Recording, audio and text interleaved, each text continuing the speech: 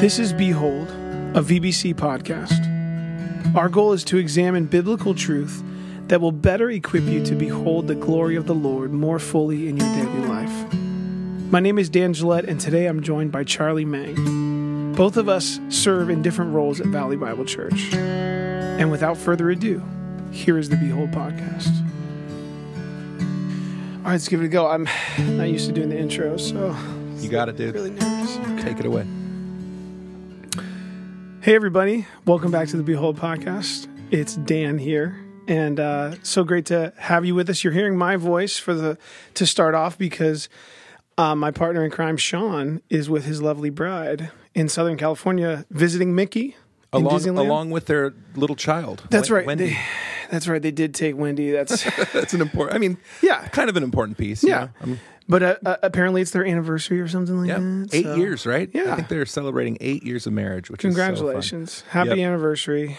And by now I'm sure you've noticed who my guest is.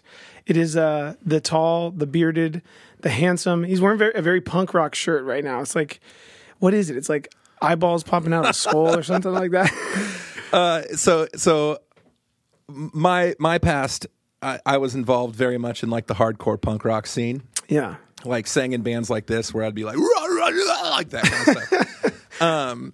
But a good buddy of mine who has also been involved in that scene gifted me this sweatshirt, and it's a charity for kids with autism. But it's a bunch of old former punk rockers that started it. Punk rock for kids. Yep. I love it.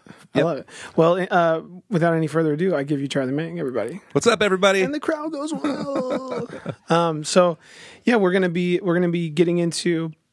We launched back in here at the Crossing and last week at the Altamont to our Resurrection Life series after Easter, and we're going to be looking at the first 6 verses in 2 Corinthians chapter 4. But before we do that, I feel like it's been a while since we've done a sports update on the Behold podcast, and I feel like there's a lot happening in the world of sports. Baseball season is in full swing. It is. The NFL draft is coming up Tomorrow. Yeah, so like how hey, you're a big A's fan. How are the boys doing? How better than we deserve. Yeah. And I feel like that's just the way the A's are. That's your lot as an A's fan. It is. The ownership always makes us hate them. And then the team comes along and they're scrappy and fun. We got Christian Pache we got him from Atlanta, and he's just a stud. He's so fun to watch. We got Nick Allen called up. He hasn't started off too great, but man, he was crushing in the minors. Wow. I think we're a game above 500 right now, so it's better than we deserve. I like it. And every good team organization needs a heel, right? So the ownership's willing to play the heel, so no, okay, that's a horrible assessment. Because I always just figured I'm the heel of VBC. Well, no, that's true, but the ownership is just yeah. I just don't think they care much about the fans or winning. Yeah, that's my assessment. That's painful. Well, an equal painful experience for me usually is the NFL draft with the Packers because they never pick who I want them to pick. Yep. This year might be different. Hopefully we'll get a wide receiver, maybe 2. Well, they got rid of Devontae, so they've got to find somebody, right? They got to. So anyway, sports fans out there, I hope you're enjoying a great season. Hope you enjoyed the Giants beating up on the A's the other night. That was pretty fun. Boo. Anyway, good to have you with us, Charlie. Or I guess it's just me. Good to have you with me. The royal and the listeners. That's true. People that are listening. That's true. That's good. That's a good point. Yeah. I'm grateful to be here. Yeah. And I'm grateful that we're back in 2 Corinthians because it's just obviously Easter was fantastic, and going through the Trinity and just the different roles, Father, Son, Holy Spirit in this rescue plan was so powerful and just such a celebration. But it's so good to get back into this resurrection life because really it's the implications of all that.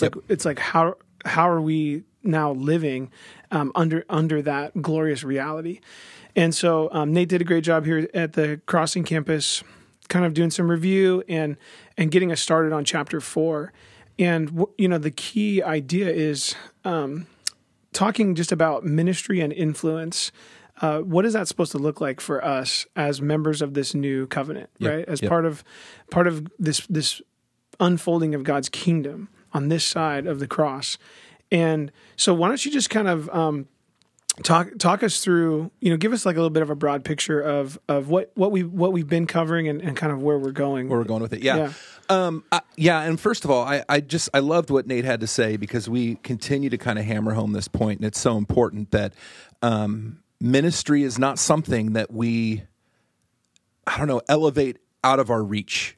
And I think a lot of times folks think about the term ministry or minister, and they don't see themselves in that light. And I just loved what Nate talked about. Just it's that idea of administering aid, or if you've got a medicine to administer to somebody, you're going to do that, and that's what it is. It's service. It's service in any context that we, as ministers of this new covenant, we're administering that reality to the world around us, right? And Paul paints such a beautiful picture of that, even as a specifically appointed apostle to the Gentiles, had these unique things. But what we're seeing is this broader application for anyone who has been brought into this life through the Spirit. This is what we do now. This is what we are about now. And I hope that as it has for me, that as we are going through this as a community, that our hearts are challenged and even convicted if we're not thinking about life in those terms. If we're continuing to chase the things that aren't going to satisfy, you know what I mean? Like if we're continuing to put things before the Lord in terms of our identity or our purpose, like we are not Republicans or Democrats first. We are not A's fans or Giants fans first, right? Yeah. We are followers of Jesus first and foremost. Well, and what I love about that is it clarifies things for us, and I think that clarity produces confidence. Absolutely, right? yeah, and that's the idea that Paul kind of starts off with, and Nate did a great job of just saying, man, we have a hope that is sure and solid, and we have a mission that is clear and broad for all of us, and it's this all encompassing, holistic kind of experience, and we have no reason to shrink back from it. Nope. Right. And so and then going to your original question, that's really where Paul's heading, right? In this thing. So if you go back to the first thing that we looked at with this series in chapter 2, 14 through 17, he says that God is leading us in Christ in this triumphal procession with Jesus. And the picture there, it really is this kind of dual picture of those who have been liberated from the enemy's camp are now marching shoulder to shoulder with Jesus. But there's also this picture of those who've been captured by Christ are marching with Jesus to declare his victory. Yeah. And as his captives, as the captives of Jesus, what that means is a life, like you said, of purpose, of identity, of simplicity when it comes to how we prioritize and how we live, right? Yeah. It is about proclaiming the gospel, but it's also a life of suffering. And that's where he's going to go really when we get into verse 7 through 15. Where he starts to say, like, we hold this treasure, we hold this knowledge of Jesus, and it's a relational knowledge of Jesus, but we hold this powerful truth in jars of clay. And again, Paul's so acquainted with the frailty of his own body, of his own stuff, you know what I mean, of everything he's been through for the gospel. He understands that God uses that suffering, he uses that kind of hardship to reflect Jesus' suffering in our lives and to proclaim to the world around us the power of the gospel. So there's just so much beauty in this section. For sure. And so much of life, I think, is about managing expectations, right? Yep. And obviously there's a lot of joy and peace and hope and beautiful things that we get to experience in this reality of knowing this Godhead, this person, this Redeemer that has, invited us into this new covenant. But we also have to be aware that it's a hard road that we're walking, right? And there's going to be suffering, even just in the world, right? Just as a part of a broken world. And so if we can start to know that is going to be part of our existence, that it's going to be woven into our life story, especially if we're faithful to be ministers, right? If we're administering the gospel, there's going to be opposition. And so I think if we can train ourselves to expect that, then it'll keep us from doing the things that we're warned about in this passage, right? Of distorting or manipulating the message or watering down the message, right? Yep. Because I think if our life is just about avoiding suffering and we just want to have the easiest path to heaven we can, then we're gonna water things down to make it more palatable for people. We're going to maybe change what the gospel has to say in some way or manipulate it for our own purposes rather than staying faithful to. So right, and isn't that such a big piece of what Paul's doing of just holding up the purity of the gospel? Yeah. Back in 2:17, he says, we're not like peddlers, these people who water down their product in order to make more money or get more power or get more whatever, right? And throughout this whole section, all in chapter 3, it is about the purity of the gospel. And what Paul understands is that there is going to be suffering that comes with that. Now, granted, the suffering we experience in terms of persecution in this country is very different than what the first century Christians walked through. Or what even people around the world, right? 100%. Are dealing with now. But what Paul does, and if we fast forward all the way to chapter 12, when he talks about the thorn in his flesh, if you recall that thing, you can go look it up in 2 Corinthians 12. He says, I've been given this thorn in my flesh by a messenger of Satan, right? That there is a physical ailment that I am having to endure that Satan himself is behind. And I pleaded with the Lord 3 times to take it away. And God said, no, because my grace is sufficient for you and my power is made perfect in weakness. So it's not just persecution from, the world around us. It's the persecution of the enemy in whatever realm we find ourselves in.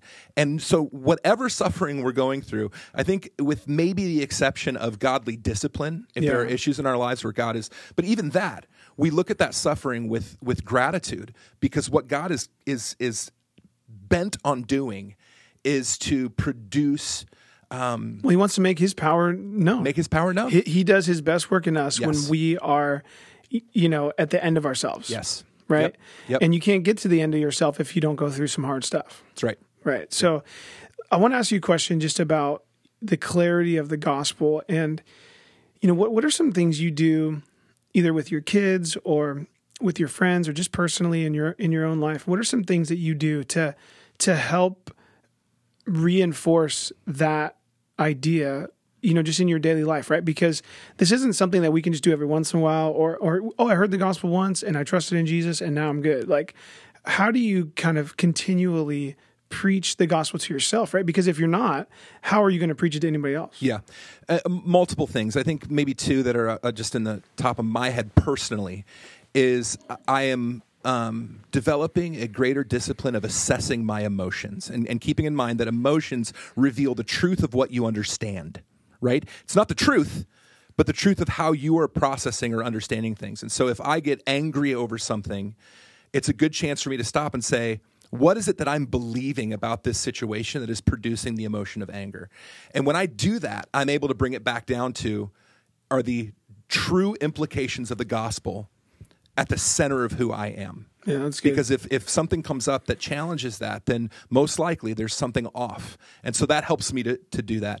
Another thing, and I guess more so with like my kids, or if I'm mentoring people, or if I'm talking to folks who don't know the Savior,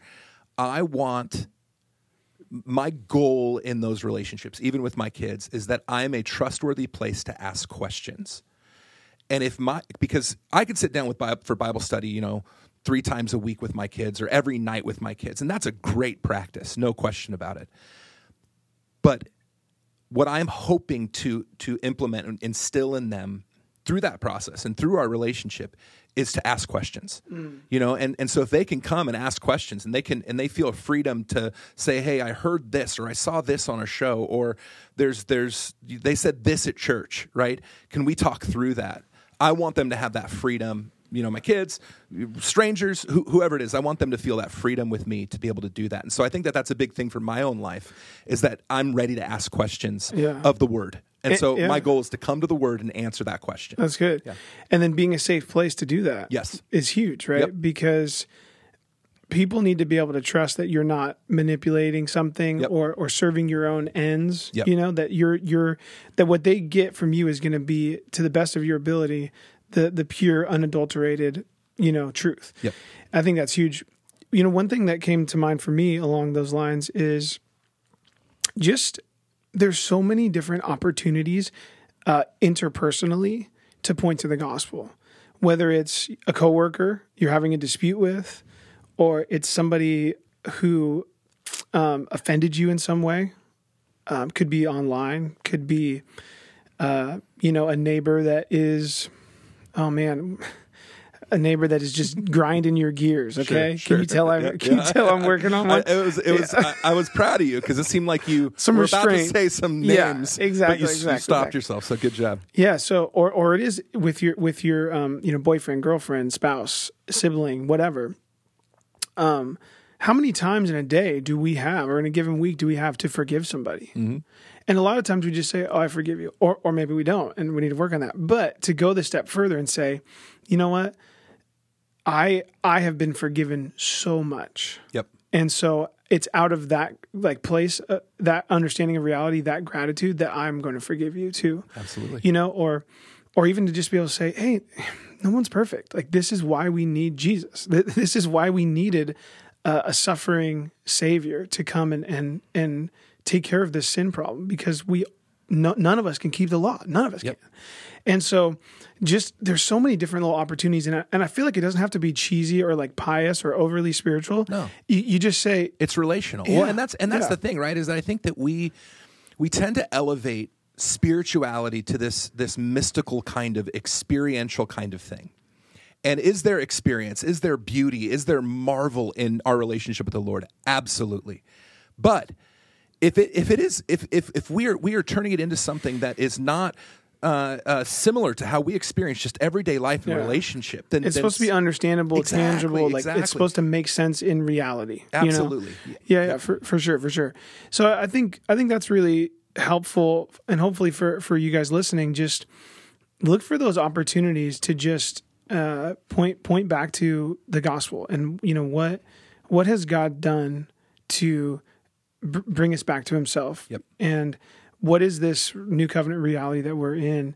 And you might be surprised. There's a lot of opportunities if you're paying attention. Well, and I think that's been one of the big challenges, and also was very, much a part of what Nate walked through on Sunday, is this picture of our areas of influence, right? We've got to be aware that God has placed us in a unique time, in a unique place, with unique passions and gifts in order to proclaim His gospel. You know what I mean? And so there are people in your life ordained by God to be there, that you would be the one who demonstrates, either through your suffering or just through your service and administering that truth to them, that God wants to use you to turn people to Jesus. Yeah, that's great.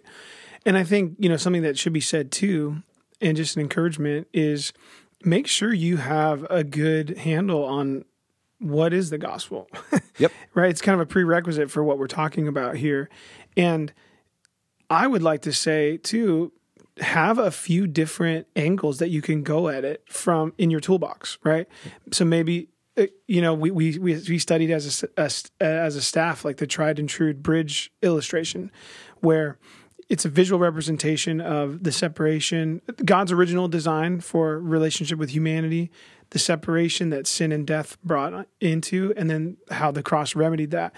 Whether it's that, or it's maybe you want to have kind of an apologetics approach to it, or like I like to think about just there's this great book by Greg Koukl, The Story of Reality. Some people like to hear the whole thread of redemptive history, and they want to hear, and sometimes you have time, right?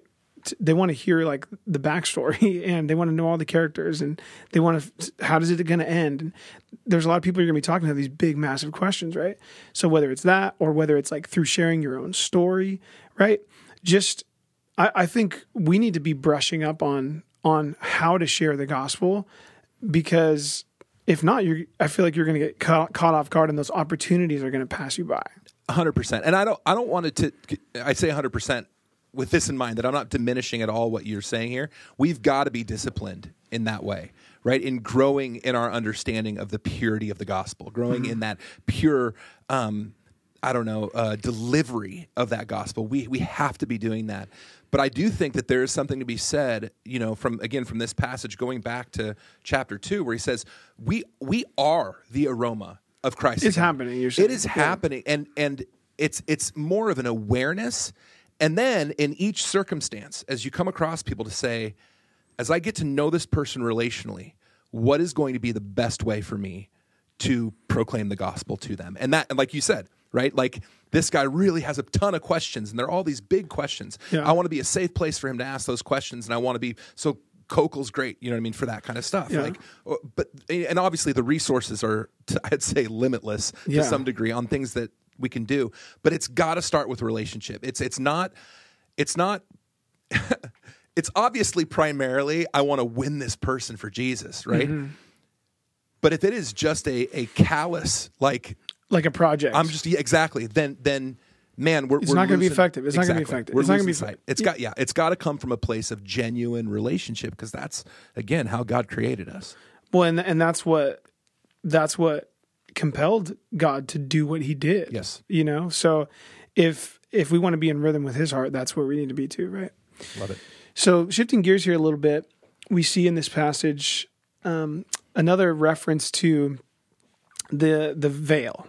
Right. I'm sorry. I'm laughing because there's been a lot of gear references. We're grinding gears. We're shifting gears. I guess only 2. But that's going to be the name of our podcast. Let's see if we can get a third one later. Right. But let's see if it just organically happens. I love it. Okay. Love it.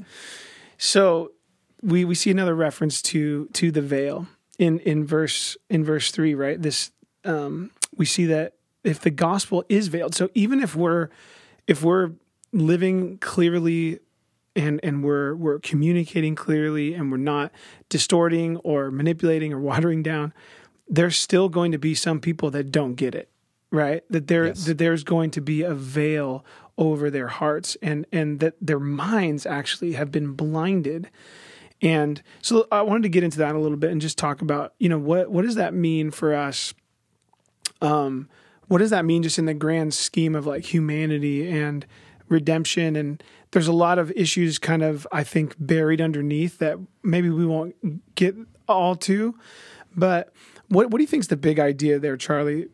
Why bring up the veil again here, in this context? Yeah, so I think that he's using similar language, a similar analogy of this idea of the veil over the heart, to communicate the same point, but to show it from the flip side of it. That this is the reality, that when we turn to Jesus, God removes the veil, and we get to see that.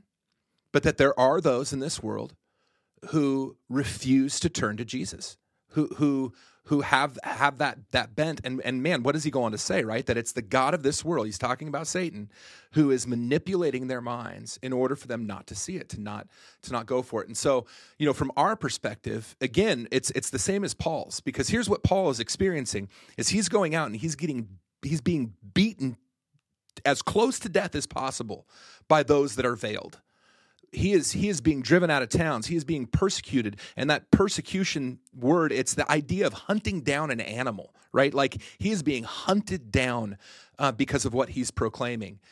But his animosity isn't towards those that are hunting him down. He doesn't fight against flesh and blood, right? He says if it were up to him, every single Jew would be saved, even these ones that are like wanting to kill him, right? Like, that's his heart.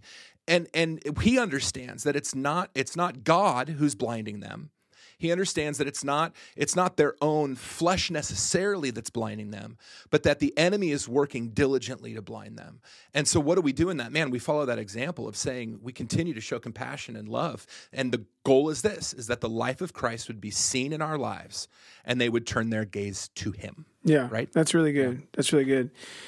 Now, just a real quick question just came to mind. So I think it was kind of end of chapter 3 when Paul says, he's talking about, he says, even to this day when Moses is read, the Israelites have that veil.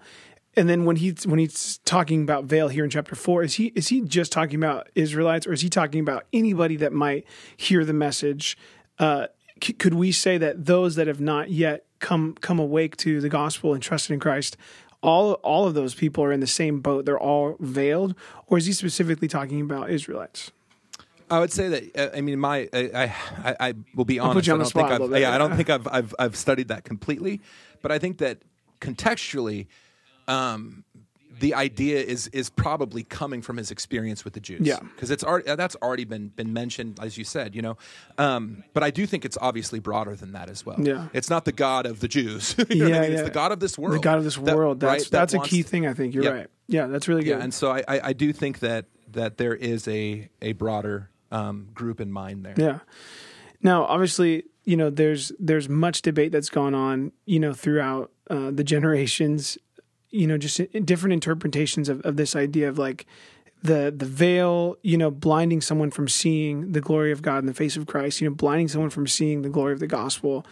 And there's a lot of different ideas about, is that mean that it's settled and done? Like this camp over here is blinded and veiled, and this camp over here is blinded and veiled, but they're going to not be blinded and veiled later, And I think we can spin our wheels a lot, talking about the different theological positions. What's a good perspective for us to just kind of keep in mind, that'll keep us from getting out in the weeds when it comes to, these big debates about who's going to get saved and who's not going to get saved. You're poking a hornet's nest here. I know, but that's okay. Well, and here's how we've been trained, and I feel like it's the right way to be trained. What does Scripture say? Mm-hmm. And so it's not what do the Arminians say. It's not what does John Calvin you went there. say. You put it. I'll put names to it. I love it. Right? It's not. It is what does Scripture say? And if I am going to create or buy into a doctrine that to some degree supersedes Scripture, I'm developing a framework that now I'm going to place over Scripture every time I read it. Wow. And instead of trying to figure out the author's intent, I am trying to figure out how do these words fit my framework. So that's like eisegete versus exegete. Sure, right? Yeah, we're reading into it. Yeah. Absolutely, because we've got these preconceived ideas. And listen, I'm not going to... I'm geared toward one way of thinking. Okay, good. Oh, good filter. I like it. No, well, I'm just going to say the geared thing. Oh, you did. You got it. I did it. Yes. Yeah, okay. But I have to be hyper aware of that when I'm going to passages that talk about these kinds of things, because I know I've got that capability of filtering it through my own framework. Yeah. As opposed to saying, what is the author trying to say? That's not the point of this passage. Is to discuss, Calvinism. But at the same time, this passage is very clear. It's the God of this world. It is Satan who is blinding them to the gospel. It's not the Father. Well, and I think that's why this debate has raged on for years and years and years, because 100%. Because you'll come to certain passages where you're like, oh, I could see what the Calvinists have a point here. And then you come to a passage like this and you're like, okay, well, the Arminians have a point, and so do you get what I'm saying? So yeah. But my encouragement is don't even try the Bible with that mindset. Don't do that. And it solves so many. It just simplifies things. It does. It simplifies things. And I know that here's the thing.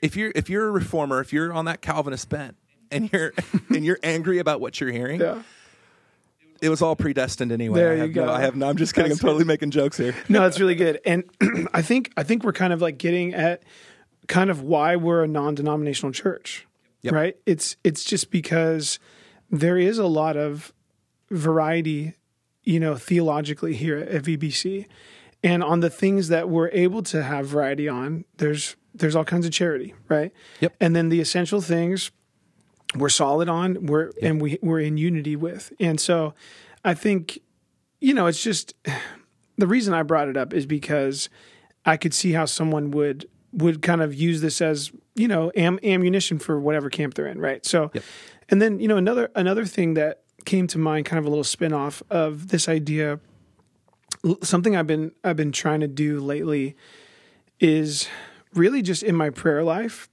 pray Scripture back to God. And there's a lot of different reasons why I do this. I think, first and foremost, if I'm praying Scripture back to God, then I have an incredible amount of confidence that I'm praying things that are in rhythm with His heart, right? Because when you read the Word of God, it's the heart of God down on the page for us. You got something on that?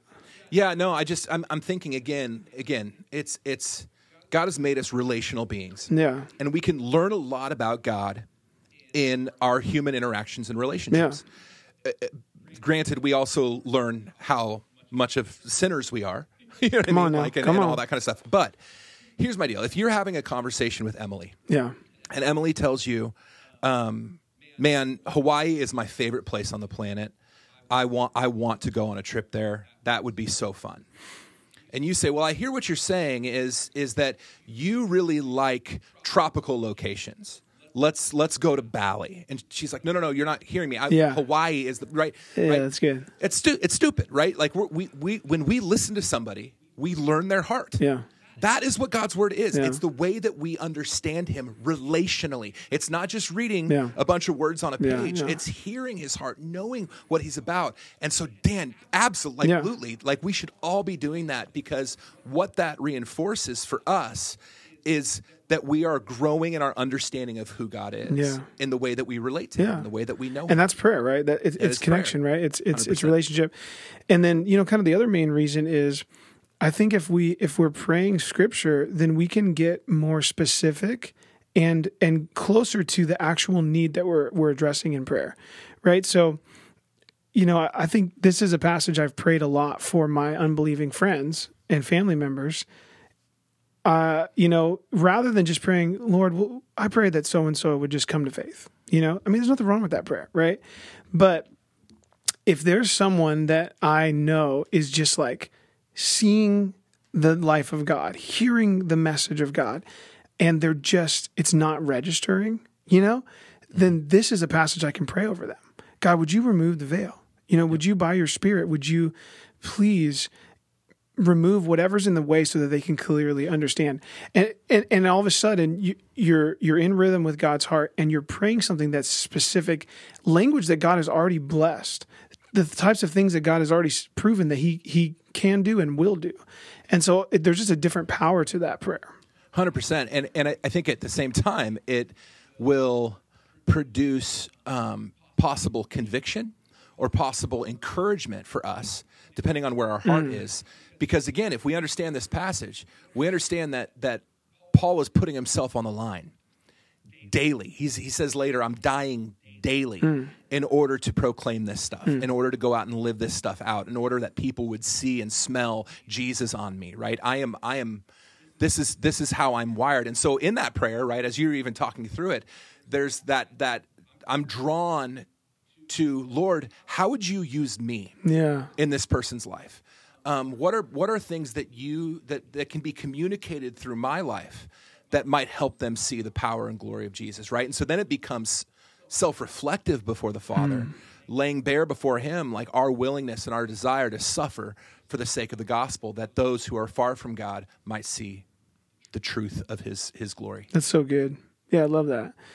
And, I think the way this passage kind of ends too is just so beautiful and relational. And Nate did an amazing job of just explaining that the Trinitarian aspect of this ministry and of the veil being removed. And I think my favorite verse in this maybe whole chapter is verse 6.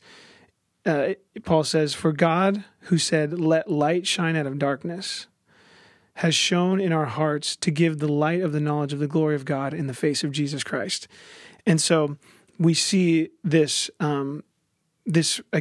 active partnership with the Father and Jesus and the Spirit to produce this new life in us. And I wonder, just in your studies, Charlie, that I kind of, as reading that, like, you can't help but think of Genesis 1, creation, right?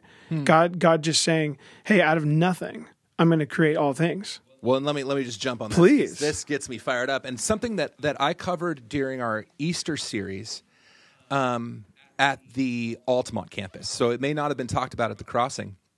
But John 7, Jesus is at the Feast of Tabernacles, which is this incredible feast, like super fun account, right?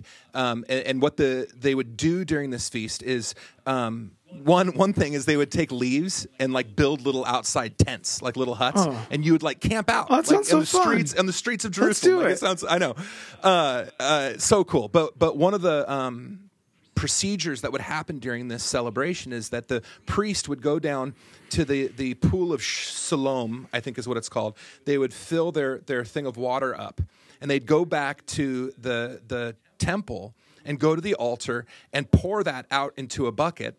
And then there'd be like a hose system that would bring the water down to the base of the thing. And it was done with like horns blowing, people shouting. It was like a party. Joyous Yeah. kind of thing. And what was being acknowledged in that time, oh man, I'm so excited about this stuff. And acknowledged in this process is God's provision of water, going back to like Moses leading the people through and bringing water out of a rock, right?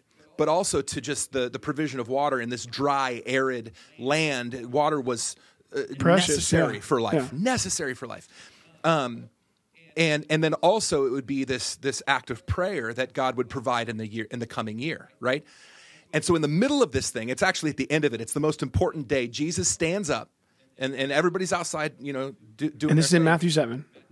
John 7. Oh, sorry. And he yells out in a loud voice. He cries out, "All who are thirsty, come to me for water." Wow. So That's everybody gets the picture, right? Yeah. Like, and then he says, "And from you will flow rivers of living water."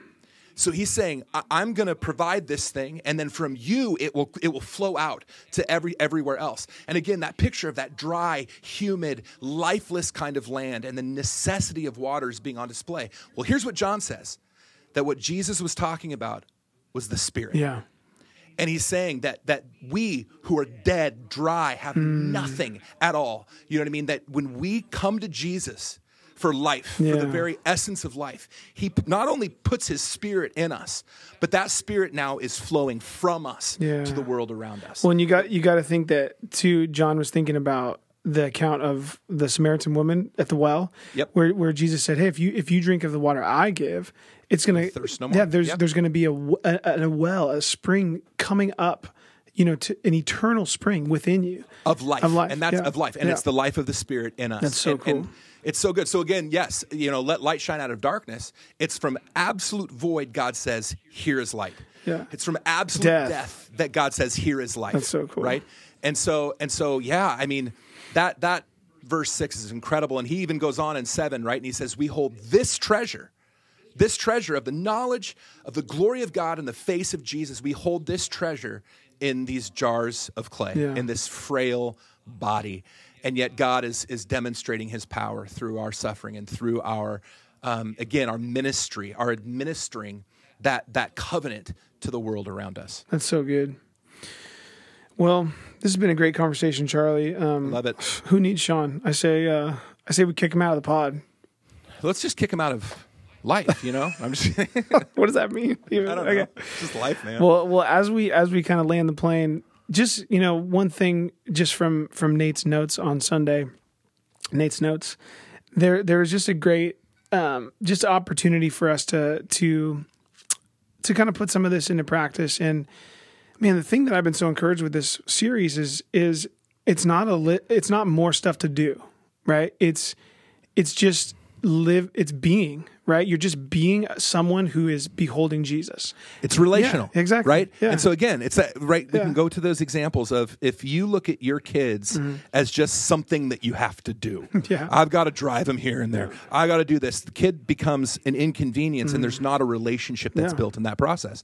But what you're saying is that if we can get away from this idea of rules for the sake of rules, if we can get away from that and understand that this is about relational intimacy, right. and a relational intimacy, the relational intimacy that supersedes any other relationship, man, that'll change. It'll change our hearts when it comes to using the influence that God has given us. Yeah, and that's where the real change comes from. That's where the transformation comes from. That's what we've been looking at. When you behold Jesus, and you become more like Jesus. The Spirit of God just does that work in you. And just like fruit growing on a vine, it just happens. It's the natural process, right? So I'm just going to read the reflection point 3 that Nate gave us and just let it sit with you guys. Do with it what you will in these next couple days.